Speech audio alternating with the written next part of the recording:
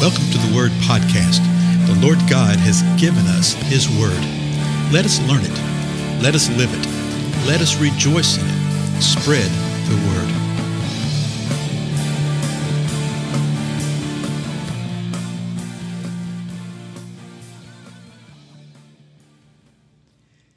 Blessings, everybody. This is Dale. Thank you so much for joining with me today on the Word Podcast. We are in the Gospel of Mark, and we're up to the 7th chapter now. In the previous episode, we saw how Jesus had come in to a community, and the people recognized who he was. And that folks from all over the country, it's described that way, all over the country, I think we would say in our vernacular today, from all over the countryside, everybody from within the region heard about it, and they loaded up those who were sick. And I mean people who were grievously sick, ones that were on pallets. And they brought the people who were sick to where they heard that Jesus was. that phrase is so important in my mind. Maybe it's just struck me, okay? But they took people to where they heard that Jesus was. And that's what needs to be happening, is that people need to hear where Jesus is. They will respond and go to where Jesus is. They will not respond and go to where there's religious activity. They will not go to where there's just a fun little party or a little gathering or some sweet people, et cetera, et cetera, et cetera. No. They will go where Jesus is. Well, what is it that they find when they go to where Jesus is? Well, with Jesus, they found two things. They found him teaching and proclaiming the kingdom of God, okay? Presenting the truths of the kingdom of God. And then the second thing, they found power. They found Jesus healing people. They found Jesus casting out demons. And this is what they were searching for with those that were sick. They took them to where they could find healing. Is that what we see in the body of Christ today? Well, for the most part, no. Not at all. Now watch what happens here at the beginning of chapter 7, verse 1. It says this: the Pharisees and some of the scribes gathered around him when they had come from Jerusalem. So let me just stop right here in the middle of the sentence at the end of this first verse. Do you see what's going on here? You have the Pharisees and some of the scribes. So you got these religious rulers, and they had come from Jerusalem, and they gathered around him. They had come to check Jesus out. There were some of the religious rulers that this is what they did. This is what their assignment was.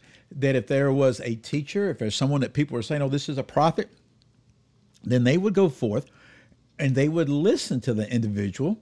They would examine him. They would gather around him to find out if he was truly worthy of being a prophet or worthy of being a teacher. You can imagine how that goes down. It gets sort of interesting later on. So they come and they gather around him, and they come from Jerusalem. So this is no small journey. They put forth some effort here. Next verse, verse 2. And had seen that some of his disciples were eating their bread with impure hands, that is, unwashed. This is what religionists do. Okay? A religionist will sit there and will experience the move of God. Okay? They will see people being healed. They will see people being saved. They will see people being set free and at liberty from sin and demonic oppression. And yet they will not say anything about that and will not give heed to it, will not pay attention to that.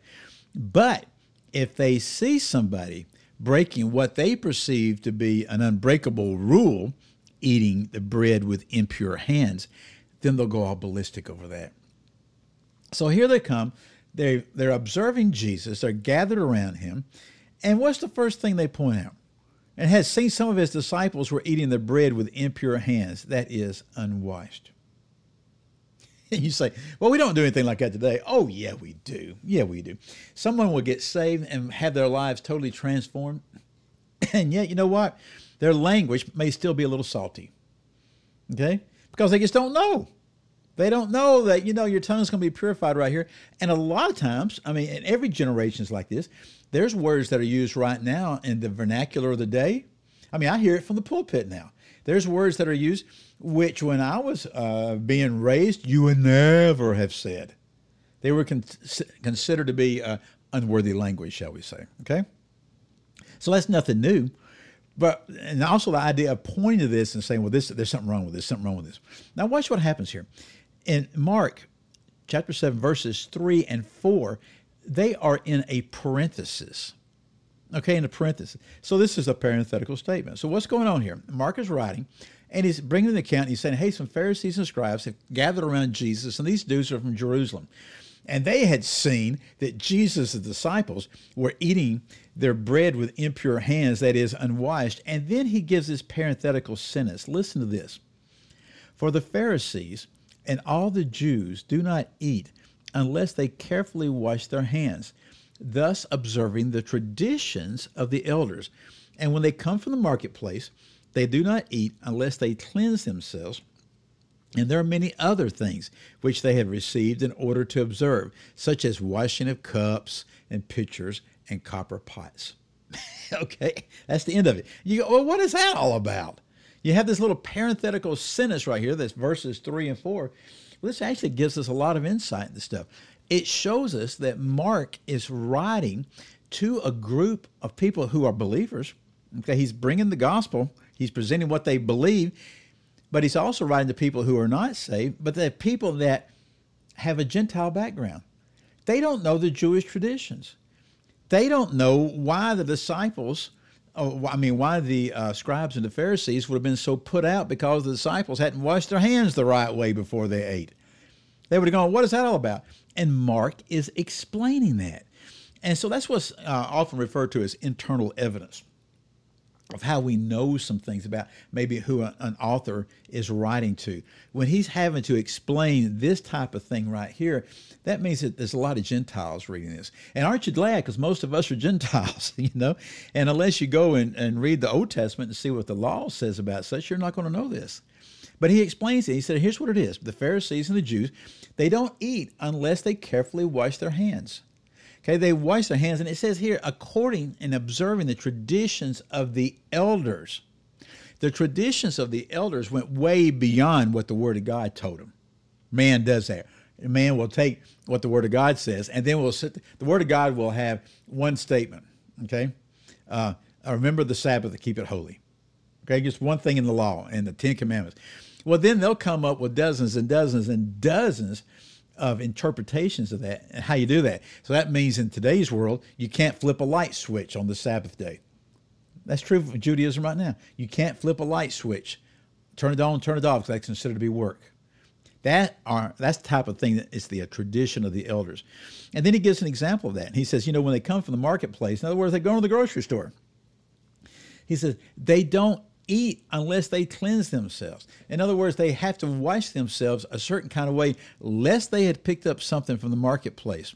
Now, folks, there's nothing wrong with washing your hands. We all get that, okay? But this right here was a religious ritual type of thing.